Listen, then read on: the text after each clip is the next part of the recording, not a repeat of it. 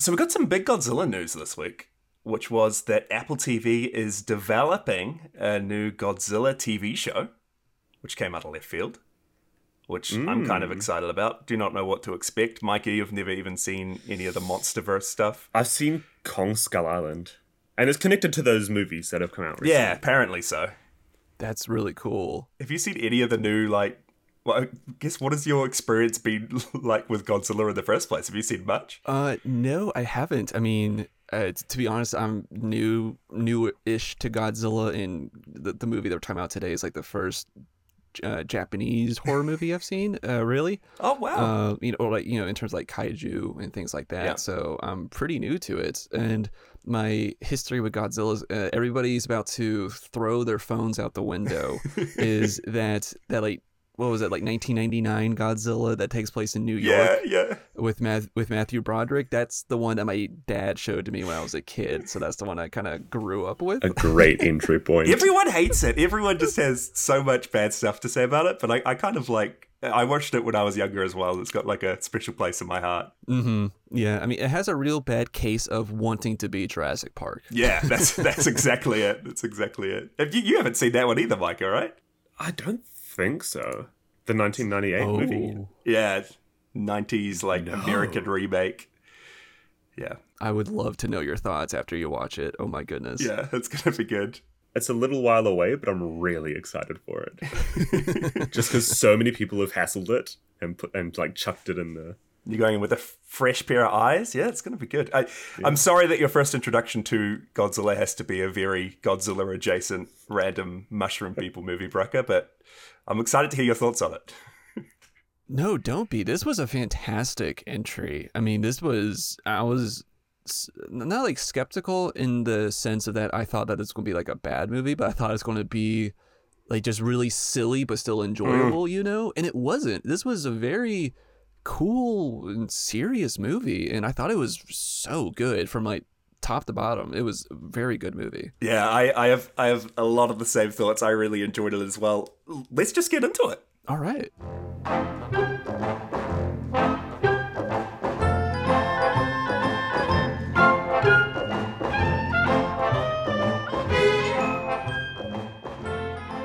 Welcome back, everyone, to Podzilla. Joining us today is a very special guest, Brucker Nourse. Thanks so much for jumping on the show, Brucker. Yes, thank you. And good job. You got my name right. A lot of people butcher it. So yeah, thank you so much for having me on, guys. Yeah, man. Know my stuff. No, it's been awesome. I've been on Brucker's podcast, Autopsy of a Horror Movie, a couple times, and it's such a good podcast. I love just how much of a deep dive you go into classic horror movies. And you've just recently started up a new one, right? Star Wars themed? Yes, thank you. So Autopsy of a Horror Movie is my horror show, and if people want to check that out, Jay Sher was on to talk about Sinister and Halloween Kills, two very awesome episodes, I will say. But the other project you just mentioned, me and a really good friend from college, Nate, we started a Star Wars podcast called Blue Milk Drop, and we are currently covering the Book of Boba Fett, but once that show ends, we will continue with very fun, like, special topics and Star Wars discussion episodes that we are very excited to get to. Awesome. I can't wait. We've had a little talk about Star Wars actually a bit on the show with... We're still figuring out what the word kaiju really means, because there's a lot of people who come at it and it's just it's just a giant monster. Yeah, so would the Rancor be a kaiju? Exactly. Yeah, we talked about like the Sarlacc pit, right? That's a bigger creature below the sand as well. I don't know. But then you get like progressively, you take the Rancor, like smaller and smaller aliens. Like how big does it have to be classed as one? And then I was looking up online about the movie we're talking about today, Matango, and apparently these kind of humanoid, normal-sized mushroom people are kaiju. So who knows? So is there like a definitive like criteria for something to be a kaiju? Not really. We've struggled with this question, Brucker. It's kind of just a Japanese term for like monsters, big monsters. And then there's kaijin, which are like humanoid monsters or humans with special powers. So interesting. We probably need to get an expert on the show at some point to kind of lay the ground rules for us. But yeah, apparently, and we'll go over it, these monsters today are kaiju and kaijin. So Who knows? But yeah, huge fan of Star Wars. Go check out Blue Milk Drop and Autopsy of a Horror Movie. We'll talk about them a little more at the end of the show. But today, yeah, we're talking about Matango. 1963 was directed by Ishiro Honda, who's done a lot in a lot of these movies that we're covering. Did the original Godzilla. But this movie was interesting because it's not your typical kaiju movie. And I went in and saw that this was kind of rebranded in America as Attack of the Mushroom People. And it kind of posters and everything showing off. It's just a straight up, almost parody of creature features type. I really didn't know what to expect. So I'm really, really excited to talk about it today. Brucker, would you be up for kind of sharing a little bit of a synopsis, or Mikey usually does it, but a little bit of a recap of what happened in the movie? Yes. Everybody strap in. Okay, here we go. Alrighty. So Matango. I've got my popcorn. So this movie opens up on a character in a hospital, and he is being questioned on how he ended up there. He then begins to retell his story of how him and 6 other passengers aboard a yacht went on a day trip. While on this yacht day trip, they got stuck in a terrible storm and it left them stuck at sea, and the mainlanders assumed that they were dead. So the yacht is stranded at sea, and they come across this mysterious foggy island. While exploring the island, they realize several odd things about it, such as there's practically no fauna or animals, the birds avoid the island, but they do find a separate shipwreck there. And when they explore the boat, they find no signs of occupants anywhere on the island. There's really no trace of humans, no corpses, no bodies. It's very strange. And in addition to this, all the mirrors are missing from this shipwreck that they found. It is evident that the ship was an oceanography ship conducting some sort of research. It is speculated that it was studying the effects of radiation on the island species, and the interior of the ship is covered in this odd yellow mold, and they determined that the mold is from this weird mushrooms, Matango, and they are not to eat the mushrooms. Throughout the course of the movie, our 7 stranded characters scavenge and fight over food and fight amongst each other. Some of them succumb to the delicious mushrooms, which are addictive, but once you ingest these, you start to go through a metamorphosis and transform into a humanoid mushroom, a Matango. Our movie ends with our professor protagonist escaping an ambush from the mushroom humanoids and taking his chances at sea. He is rescued and currently is residing in the hospital, tormented with the thought of wondering if he made the right decision to leave his beloved behind on the island, even though she was turning into a Matango herself. So that is, in a nutshell, what this movie is. That was That's a great recap. Thank you. That was so good. Yeah, I'll say it again, I really did not know what to expect, but it really wasn't what I expected. I hate almost how this is called Attack of the Mushroom People overseas, and how it's really focused on the Matango or the mushrooms themselves, because majority of this movie doesn't even touch on them. They don't come in until like the last 20-ish. They are present throughout it, but the real Matango, the quote-unquote kaiju Matango, don't really come in until the last portion of the movie. Up until then, it's pretty much just a psychological horror almost. People trying to survive on this island. Yeah, absolutely. I mean, it's because they very much haunt this movie. And that's something that I kind of I was kind of getting from this, that this is a very spooky movie, but it's serious. And I agree with you, I had to say, Jay, about it sucks that the Americanization of the title is Attack of the, what was it, Killer Mushrooms or Human Mushrooms. And it doesn't mesh with the tone that Honda is really trying to convey here. And I'm not familiar with him. As you said up top, he made the original Godzilla movie. He did, I think, 49 films while being an active filmmaker. So I know you two have been covering a lot of his stuff and other kaiju movies.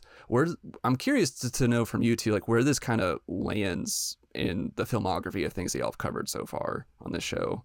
Yes. So at this point, Ishiro's been basically the running head of the Godzilla franchise. He made the first movie, and from there it's all almost avalanched into something bigger than himself. A lot of people only really equate him to these Godzilla movies. However, he has a huge backlog of, other films. A lot of them are monster movies, but a lot of them are also dramas, war movies, all sorts of types of movies. At this point, a lot of the movies we have been watching have been these like monster adjacent movies.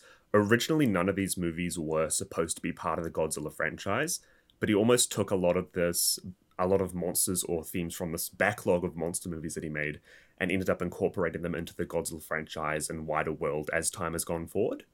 So I'm assuming that's what happens with this movie. He's taken these Matango, these mushroom kaiju creatures, and has later on down the track brought them into the Godzilla universe and has made this canon to that world.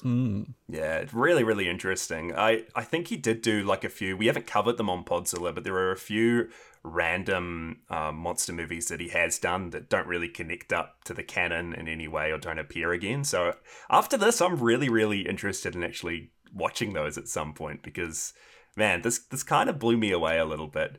And it's something that he really does, and we've noted it pretty much every time we watch his films, is he inserts really topical and really, I don't know, interesting and important themes throughout each movie, that this one definitely felt like that as well. And I guess we could go into it more in depth, but did you guys have anything that really stuck out or you wanted to talk about this? I mean, there's a lot in this that was so good. I was really impressed with the pacing of it and like the basically the whole direction and framing from like the craftsmanship behind this was so good besides the storytelling itself.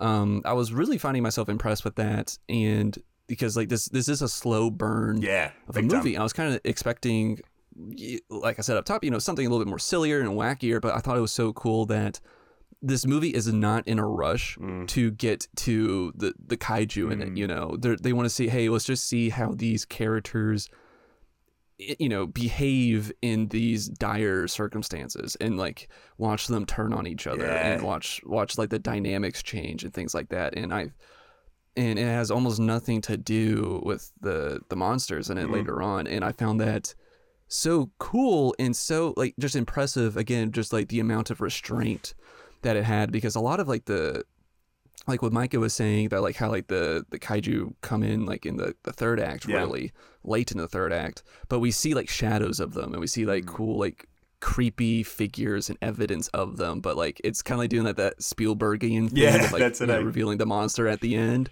There's always a threat looming in the background. And like it really the restraint on that was executed so expertly, I thought, and it really added to the enjoyment of the movie.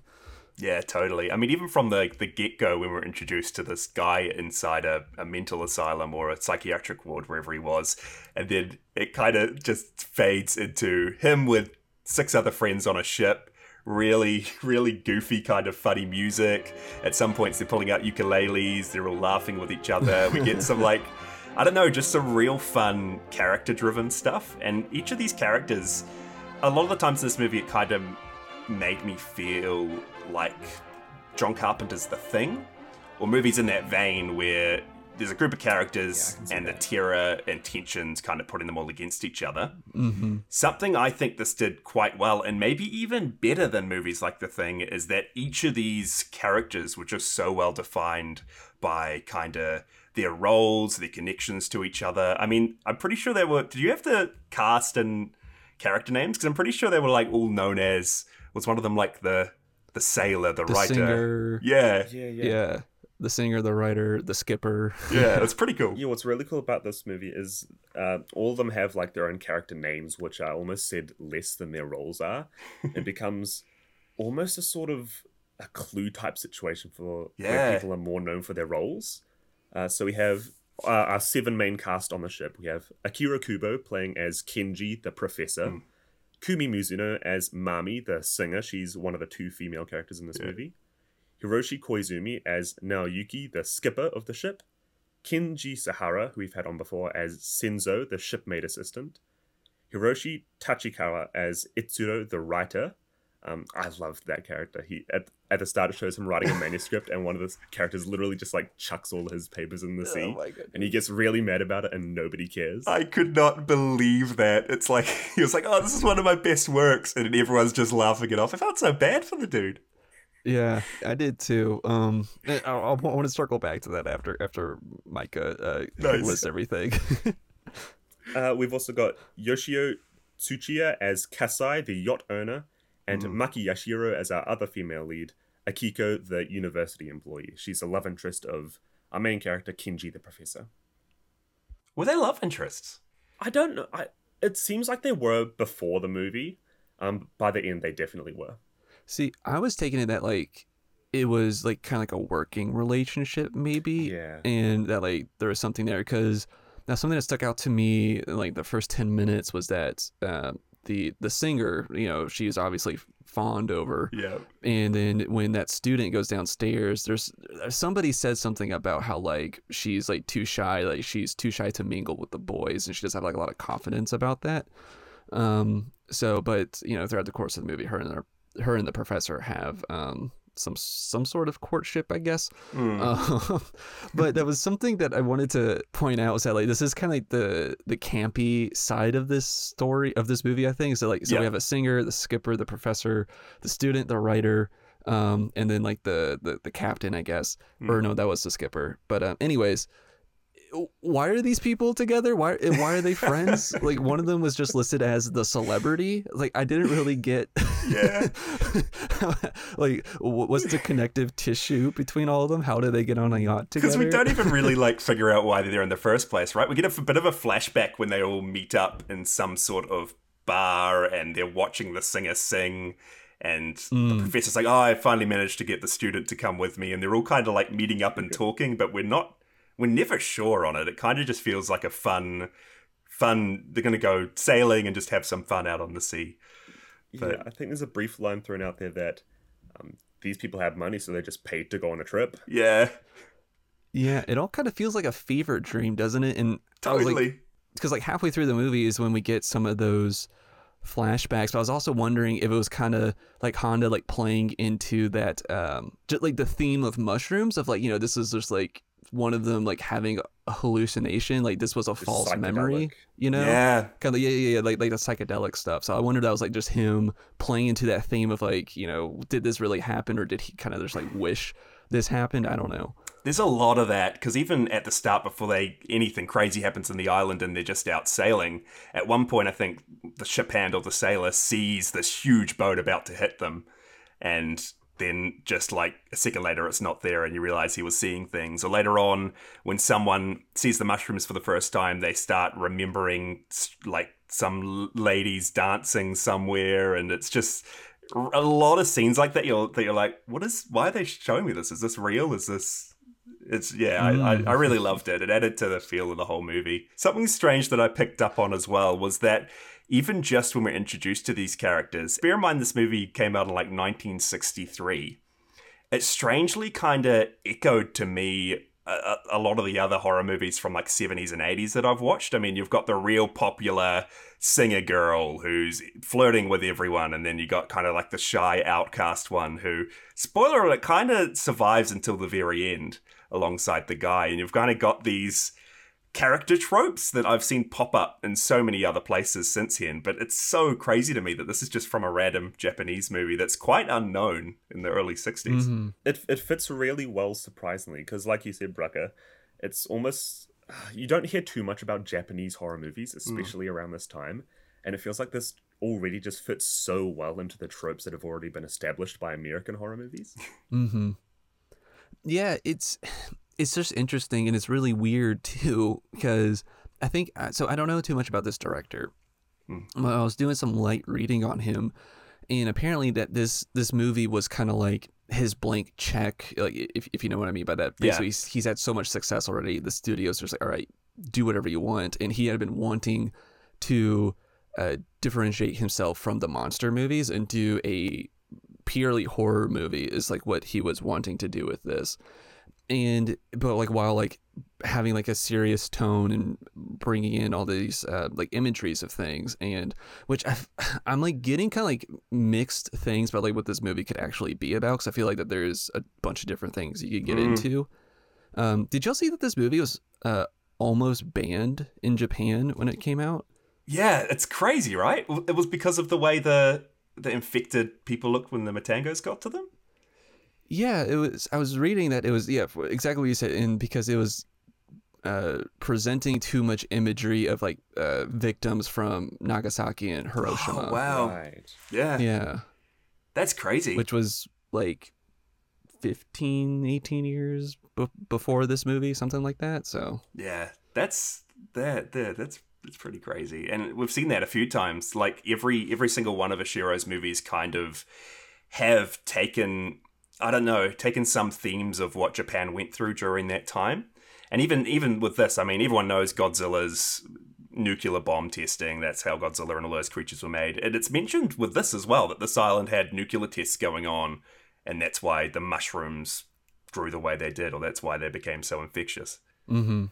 Something else that I really, really enjoyed when they got to the island in the first place, the shipwrecked, it just seemed so cool. Even just the set pieces and just how they showed the island. I loved when they got into the actual shipwreck later on, and it's just filled with mold and fungi, and it looked really, really cool. Like, I was kind of taken aback with how much effort and how much the production design was just amazing. I felt grossed out as they were kind of opening up all these things and spores were flying around. I don't know why they stayed in there for a majority of the movie. I would have been scared out of my mind to eat in the same room as those mold. The worst place to stay in. Yeah, that was probably one of my favorite things too, because it just looked so cool, and it was so fun, like how much time that we actually got to spend in that shipwreck. I thought it was just super cool, and still it kind of like added to that fun like spookiness of it. It kind of felt like Scooby-Doo in a way.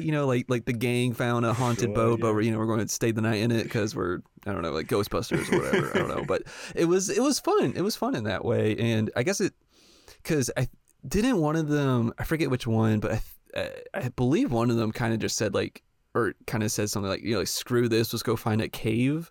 Or like at some point in the movie when they were kind of like being fed up with it and everything. Yeah, so I don't know. I mean, I don't know. If I was trapped on an island and I found that, I guess I would make it work too. Yeah, and I mean, this is where kind of the group starts to fracture as well, because I don't know if the environment's starting to do stuff with them while they're in this place initially, but one of them just almost cuts himself off from the rest of the group. I think it was the owner of the ship, and kind of locks himself away in his own room. You got people starting to find leftover cans of food and hoarding it to themselves, and other people like trading this food for others for the money that they have on them. It's kind of almost like Lord of the Fliesy. It's really... That was really interesting. Yeah. Yeah, and I wonder if that's like some sort of comment on capitalism or anything, because I love that whole exchange when he says, like it's 10,000 yen. Well, it was 5,000 yesterday. And he goes, well, it's more rare now. It's more valuable. And when he gets the money from him, he just goes, I don't even know if I'll ever be able to spend this. Yeah. So, it's kind of like, why is he trading away these, raw materials and these resources that he needs for just paper? Yeah, it's pretty much all they had, because what were they eating? Like, was it turtle eggs and like roots? Was that what? There were roots were a main one. There were a few scenes where people were just really relishing these turtle eggs. Because that's what he was putting forward, almost like a poker game or something, like a few turtle eggs forward, and the guy was offering the money. It's funny as. Mm-hmm. I really wonder, Jason, you brought up the fact that they stayed in the ship with the mold. I wonder if that kind of led to a lot of the erratic behavior between them. Because there are a few inconsistencies that happen as time goes on. There's the ship near the start, which is almost like a mirage type hallucination. There's also a big tense scene where one of the Matango, it seems like, is coming up on board the ship, and they're all trying to defend themselves. And it eventually comes into a room where they're all staying, and then it cuts to a scene where they're all eating at the table, and it almost seems like it never really happened. Yeah. Yeah, that was so good. That was so bizarre. That weirded me out too. I'm glad that you brought that up.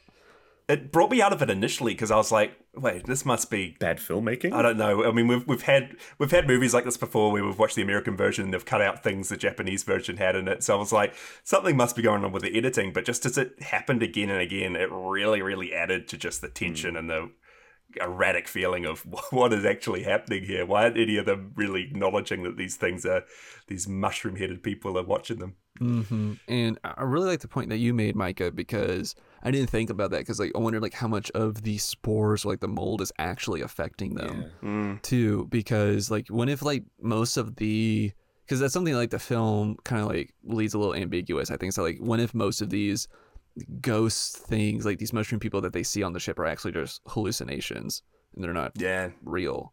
Because we see later on that like at least one of the rules of the movie that I got was that the mushroom people really come to life after it rains, and so we didn't get too, I don't really think we got too much rain other parts of the movie, so like maybe it could have been just the mold messing with them. That's a crazy way to think about it. As well as at the end of the movie when Kenji is sitting in the mental asylum near the end, we never see him actually eat any of the mushrooms throughout the movie, but he is visibly affected by the mushrooms or the fungus at the end there. Mm-hmm. Yeah, Kenji, who we were introduced to at the start, kind of had this voiceover. Never saw his face. We watched him throughout the course of the movie. He is the only survivor in the end. And then it cuts back to him inside the institute, and he turns around and we see that he is infected. And I've actually read that they filmed different versions of the ending. They filmed him being infected, then they filmed another cut with him having absolutely nothing on his face, but them still keeping him in there. Ooh, so I think I would have liked that more. Almost again like the ending of The Thing if they went the other way. But yeah, I really like movies like this that have you thinking and have you guessing, but then have some real cool horror elements. I loved it. I just want to transition here because just like one of the movies we've covered before, Mothra, this movie is actually based off of a Japanese story, or at least a short story. And I believe you read that yesterday, didn't you, Daisha? I did, yeah. I found out that this was based on a short story written by William Hope Hodgson in 1907 called The Voice in the Night. And I had a bit of time yesterday. I got it on my Kindle for like 70 cents or something. And I just read through it. And it was really interesting because it's quite different to what this movie follows. In the short story, pretty much there's this group of sailors or a handful of people on a boat that meet this other ship in the middle of the night. And they don't really see the figure on the ship, but they hear his voice, and the voice is asking them for food. And then while they're getting food for this strange figure, the figure talks about him and his wife shipwrecking on the island, and then slowly eating mushrooms behind each other's back at first and not telling them that they're doing it. And then at the end, he's kind of like, that's why you don't want to look at me, because I'm a mushroom person now. And then they give him the food and he goes, and then they go on their way. So it was really, I enjoyed the story, but it's really interesting to see that kind of idea has been fully fleshed out in this movie. It's a really cool like source material for him to, just expand on and everything in this. Yeah, he did a really, really good job with it. And I love how he brought up the fact that this is kind of a passion project for him, or him wanting to try to get out of the mold. You can feel it. You can feel it. And I like it because everything up to this point has been getting a little bit samey. And this is really like, it's just kind of blown me away a little bit at how his creative vision is and how his directing skills are when he can make a lot of his own choices. It's real cool. Yeah. Isn't that also like the opposite of like how we normally think directors want to do? Because a lot of them like will start out in horror but try to transition out of it and do something else. Right. But this is the opposite. He's like trying to transition into it because that's where he wants to be. I love that. It's so cool. Sure. And a lot of the movies we've actually liked the most out of Honda's has probably been those where he's broken away from the mold of his big hits and has just started to do what he's wanted to do. Mm-hmm.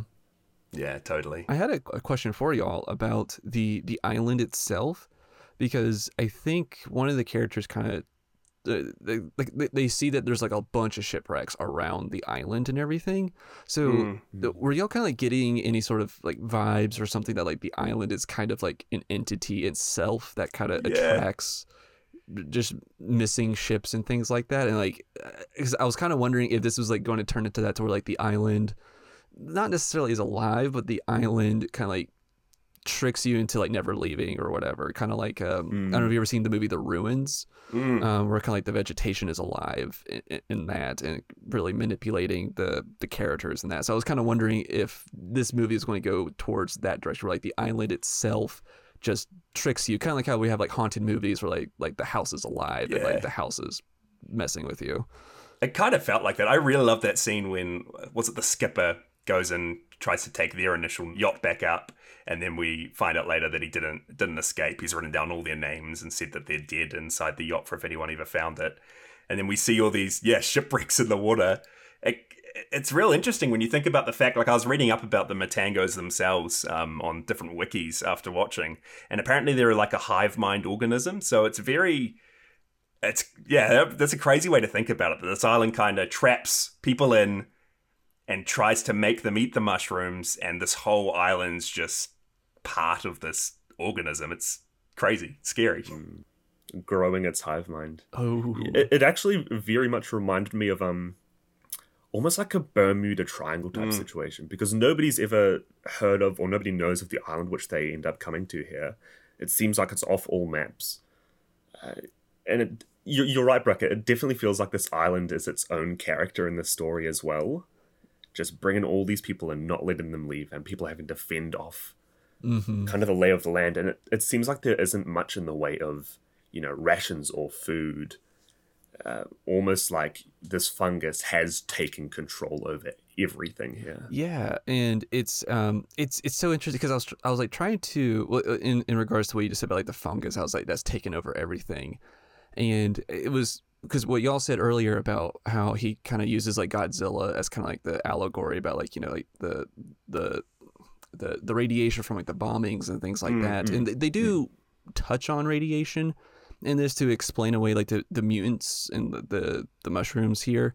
But it felt like a kind of like a natural parallel to radiation, because you think of like, it's like this invisible deadly force that you don't see, is just in the air and it just affects you. And that's kind of like what like nature's mold is to us in a way, because it's just everywhere. We inhale it and it affects us. So it was kind of like it kind of felt like a repercussion. Obviously a lot of these Godzilla movies do talk about like humans hurting nature through that, and how radiation, the byproduct of that, comes back and harms us. But this felt like an equal measure of that, if that makes any sense. Like instead of like a giant Godzilla, we got like, okay, well, the radiation's hurting us, that's in the air. Here's like this mold spores that it's in the air, and it's going to literally infect you.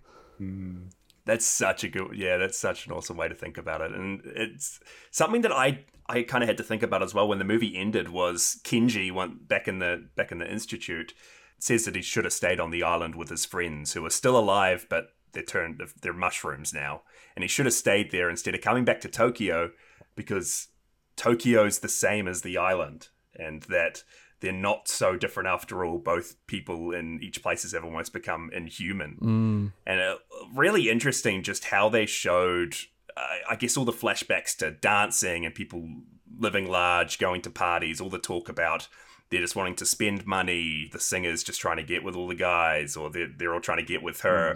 Really, really interesting way to kind of look at it, that people are slowly kind of just looking out for themselves and just trying to get whatever they can and survive in Tokyo, same as the island. I don't know, that's kind of what I got from it, but there's so many ways to look into it. Well, with you explaining it that way, it makes me more think of how different is like the high society hive mind from the mushroom hive mind, Yeah, people are really losing their own individuality and kind of just becoming, everybody's becoming the same thing, all in the same hierarchy of, I guess, everybody else in the world. Yeah.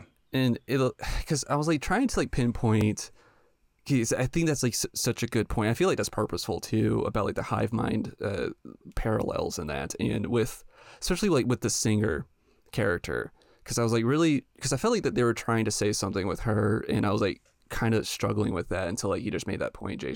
And because so like they're on this island, but I found it super weird that she just wanted to go ahead and just eat the mushrooms, really, because I felt like that like there was no real like temptation for her there. She kind of just did it, but it almost felt like she was very eager to. Yeah, but it felt like she did it just to like fit in with the island, if that makes any sense. Like her priority was to she on the boat, she was the woman that they fawned over and everybody liked her. And on the island, okay, the mushrooms don't really care about that, but they care about you if you eat the mushroom. So it felt like that, like she like wanted to just like seek the attention of that and just be more absorbed into that like quote culture, if that makes any sense. I feel like I'm like not making a lot of sense right now, but no, totally. I get you. Yeah. So like, it felt like that she just wanted to just literally be absorbed in like just accepted into like whatever the new cultural norm is on this island. And I found that interesting that like during the third act, she was wearing like her outfit was all like greens and browns and things like that matched the environment. Oh, you're right. So it was, I don't know, it was just, I was like trying to think like, what are they like trying to say about that? Like she only cares, like she has no loyalty to her friends. She only cares about like fitting in, like period. Yeah. Such an interesting character, because even before a lot of that, like when they get into the shipwreck and two of the guys start fighting over her and she's kind of just ignoring them, laughing it off, doing her makeup. She loves it. She absolutely loves everyone, I guess, trying to, I don't know, being tempted by her or wanting to get her. And she leaves with one of the men off the shipwreck when they want to go, and then she comes back and like tempts another one to leave with her. Such a cool character. I really, really enjoyed her, and exactly what you're saying, Brucker, just all the different parallels. I don't know, I loved it. It's really nice. There's one scene as well, I think right after they're fighting over her, where they're all thinking that the reason they're hallucinating or going crazy is because of the woman, because they're being so tempted by them, almost like sirens. Because they make a rule, right, that no one can get with the student or the singer. No sex on this island. Yeah, that's That's great. Yeah. As well, I think one of the characters ends up trying to kiss her, and she just goes along with it and almost brags to the other female afterwards. She's like, see, everybody loves me. There's definitely like, you can tell that she really just wants to be accepted and wants to be liked by everybody, no matter how that is. Interestingly enough, like that, them talking at the end, you kind of see as the student is kind of envious a little bit of it. And at the end, she in the end is tempted by the mushrooms as well, and she chooses that over trying to survive without it. So she kind of wants in a little bit on what the singer has, and then it just eats away at her until she's turning inhuman. It's crazy. Absolutely, because that student character was a good like continuation of that. You know, like did she decide to conform and go with it, or did she decide to be unique and go with the professor? And she decided to conform. That was a really good struggle near the end there, because she literally, they fight about it. She's like, if we don't eat this, we're going to die. How is dying better than being able to survive, even if it is part of this, monster-like fungal society? Yeah. Can we talk about that like third act for a bit, of the last like 15 minutes? Because are you kidding me? That was crazy. It felt almost like a nightmarish, like Willy Wonka type scenario when they're going out into the forest and then they meet all these crazy messed up mushroom people, and everyone we've kind of met so far, the singer's, her arm's been all mutated and fungus is growing off it, and you get Kenji kind of just running through it and getting met face to face. And that sound that they make. Oh, It's fantastic. it was terrifying. The like laughing or the... Oh my goodness. I was watching this like 1 a.m. in the morning and I was a little freaked out, I gotta say. Like, this would have scared me when I was a kid. I would have been terrified.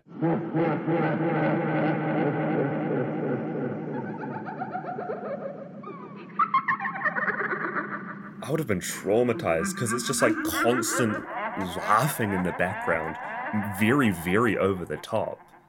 It makes anybody watching it feel crazy, so you have no idea how the main character Kenji is feeling in that situation. Oh, absolutely. And to me, like the scariest part was when they were bunkered in the ship, and you see them, come over the portholes and the doors and things like that. Like that was true, because you get that true sense of like they are surrounded, they are trapped. Like that's what really actually scared me from this. Especially in the ship, the one place they thought they were safe in, and they could fend them off. But coming through all the portholes, they're almost, the tables are turned in that situation. From being safe in their little bunker, that's now their trap.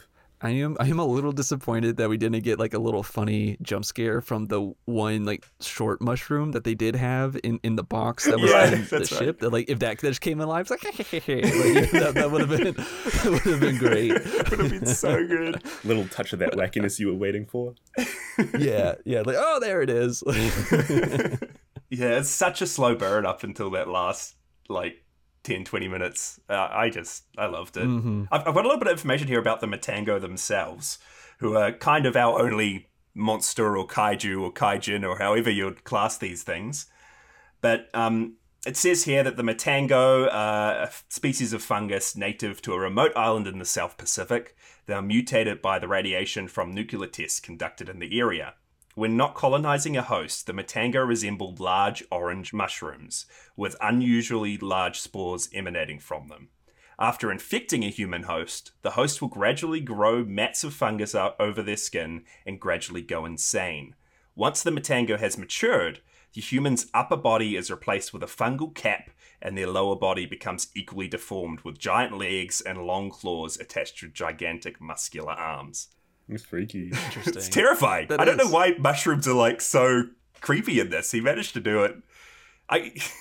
Attack of the Killer Mushrooms? Like, are you kidding me? It's pretty effective. I didn't think it would be. Yeah, I'm trying to think of like what other like vegetation would have been like as I don't know on par, or like what I would have expected more. I don't know. Like I guess like tomatoes comes to mind just because of that movie, but yeah, it's right. Almost like a better than the classic zombie trope, because at least it's unique, and it makes sense that it's almost like there's a host instead of just being completely mindless. Yeah, because everyone survives this, right? I mean, like he says in the end, Kenji, they're not dead. They survived, and I could have survived there with them. Like they're just no longer who they once were. They've turned into this another being. There are very few characters who end up dying in this movie. One, I think, gets shot multiple times because they're holding other people hostage. Oh, that's right. Yeah. I think the skipper, he ends up jumping off the boat or something. He doesn't survive by the end. And those all happen because they don't end up eating these mushrooms, which would have kept them alive. You're right. So interesting. Because, like, again, like, it's like... It's like, who is the bad guy? Because, like, did y'all get, like, an idea of, like, the mushroom people were actually trying to do besides just bring them back to the forest? Yeah, I don't know. I'm thinking maybe like we were saying, maybe the island is trying to, or the fungus itself is just trying to bring in more people. I don't know. It is quite ambiguous, but just trying to improve that foot traffic. You know, they just gotta get more, they get more island visitors. You know. Yeah. Totally. It's always felt like I've heard that there are actual, I don't know if it is true, but I've heard that there are certain bugs or certain funguses that actually do latch onto a host or do kind of mess with your mind a little bit. And we all know that like the psychedelic properties of some mushrooms as well.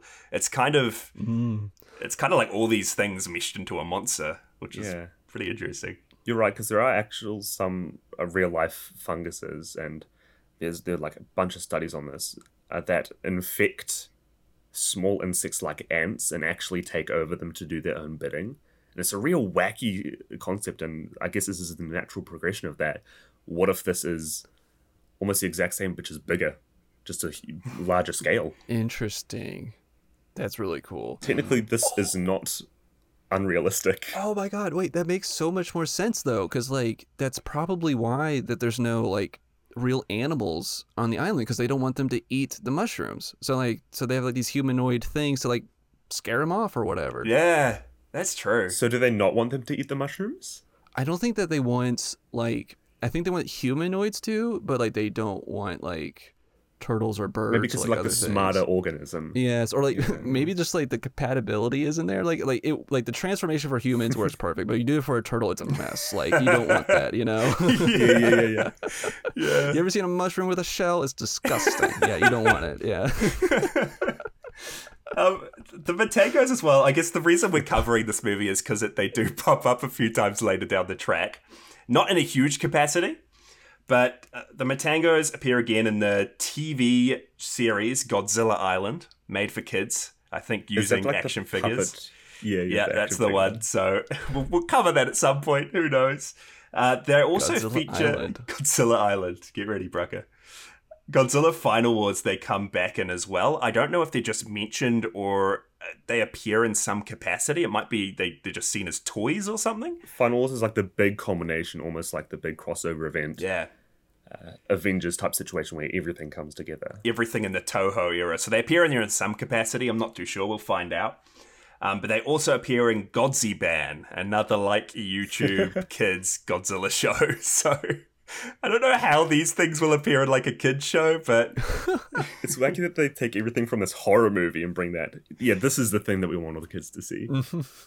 Because aren't kids already like really hard to get to eat their vegetables as is? Like, do we need to like give them any more of a reason to not eat their Hey, vegetables? those mushrooms are delicious.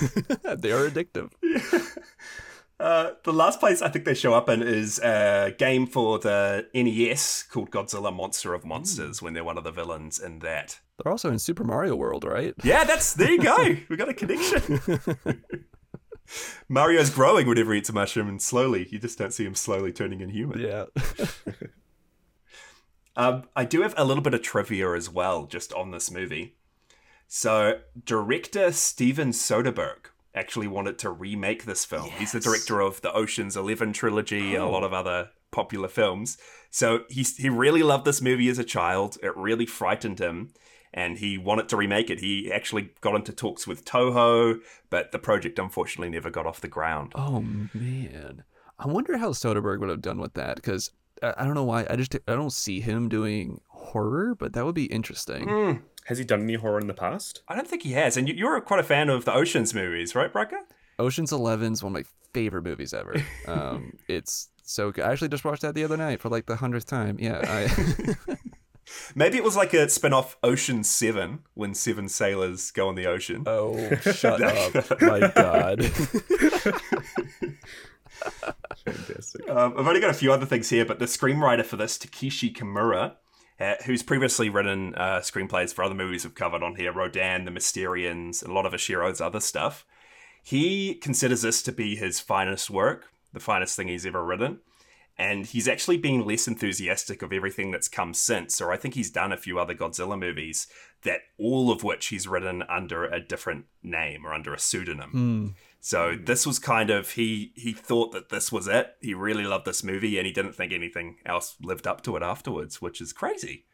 Wow. I mean, this is a really good movie. I mean, I can't speak to his other stuff, but this movie was fantastic. So yeah. I think actually that's everything that I have here based on the story. Yeah, Voice in the Night. I reckon give it a go, guys. You can find it online or it's on like ebook stores. I really enjoyed reading that. How long is it? Real short. I read it in about 15 minutes. Oh, wow. Yeah. Really effective for what it was as well. Well, I think that's everything. Did you guys want to kind of give your final thoughts on the movie? And I don't know, did you have a rating for us, Micah? What should we give this thing? What should we rate this thing out of 5? Yeah, usually we give it a wacky rating. Tossing up between the mushrooms or the turtle eggs for this one. Turtle eggs. I like turtle eggs. Let's go with that. Okay. What were your thoughts, Micah? I like this. I really loved how this movie didn't just rely on the premise of the evil entity as the only driving force. It was more of a psychological horror, and you could really see all the interactions between the characters and the natural progression of how that came to an almost Lord of the Flies-like scenario, like you said, Jasha. Yeah. And I loved how, because they were so secretive about what the Matango were, that final scene was just so impactful. Like, I need to watch it again because it just really, really stood out to me. No, but I loved it. All the characters, I think their tropes that they had suited them really well and made them quite memorable. It was good. I did like it. I would probably give this a... Oh, I'm not a fan of rating things high, but I did like this a lot. I'll probably give it like a good 4 turtle eggs out of 5. 4 out of 5. How about you, Brucker? What were your thoughts? Nice. Yeah, I mean, I echo a lot of things that Micah had to say. I think that it was just fantastic. It was a great introduction into kaiju for me. and it was, psychological horror, everything I said about like the pacing. This movie I felt like was just a masterclass in, just crafting spookiness and horror and thriller. Like it was so good. This is probably, I'm keeping up on Letterboxd with like first watches for the year 2022. And this is so far my favorite first watch so far that I've done this year. This was so good. So I think I'm gonna go a tad higher. I think I'm gonna give it 4.5 turtle eggs. I'm gonna give it 4 eggs and a yolk. Nice.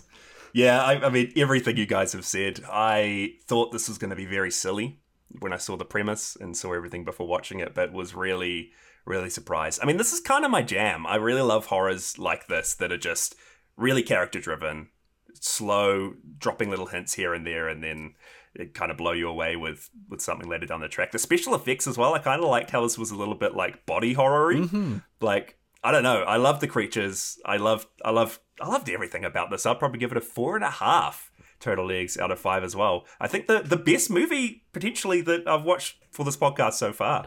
So give it a watch, guys. Matango. You wouldn't think that it's as good as it is, and I think it's very like unknown as well. So if you haven't watched it, everyone, track it down. Good movie night with some friends. Yeah, it's actually pretty easy to watch. It's available on a lot of sites for free and legally. If people have Tubi, it's on Tubi, it's on Daily Motion. So it's pretty easy to get a hold of. And yeah, like you said, high recommend. Did you guys have like a favorite human character? One of the roles? I think I liked the singer. I liked, was it name Mami? I liked her. She was great.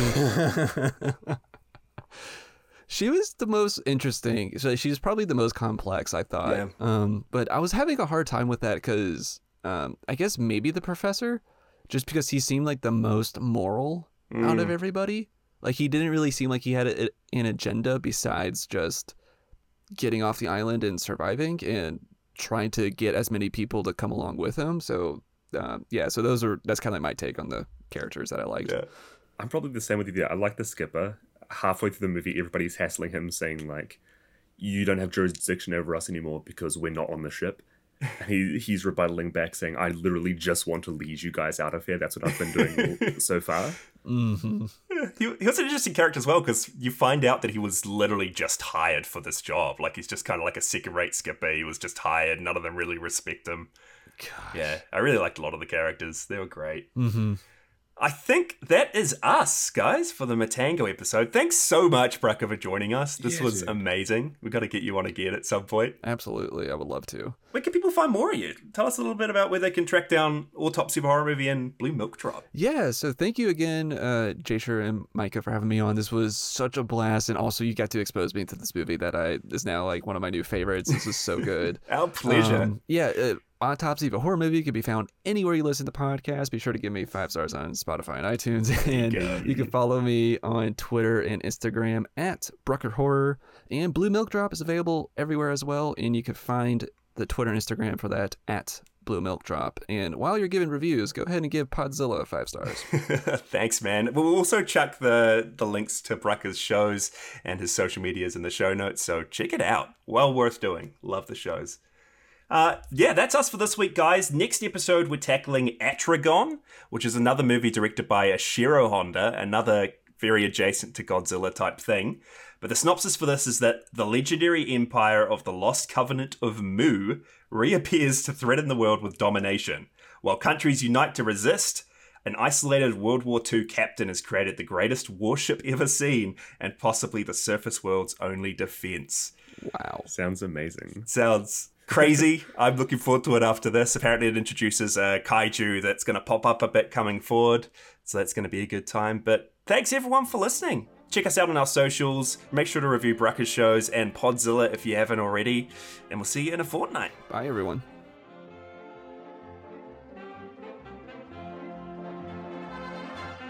You've been listening to Podzilla with your hosts, Jasher and Micah Drake.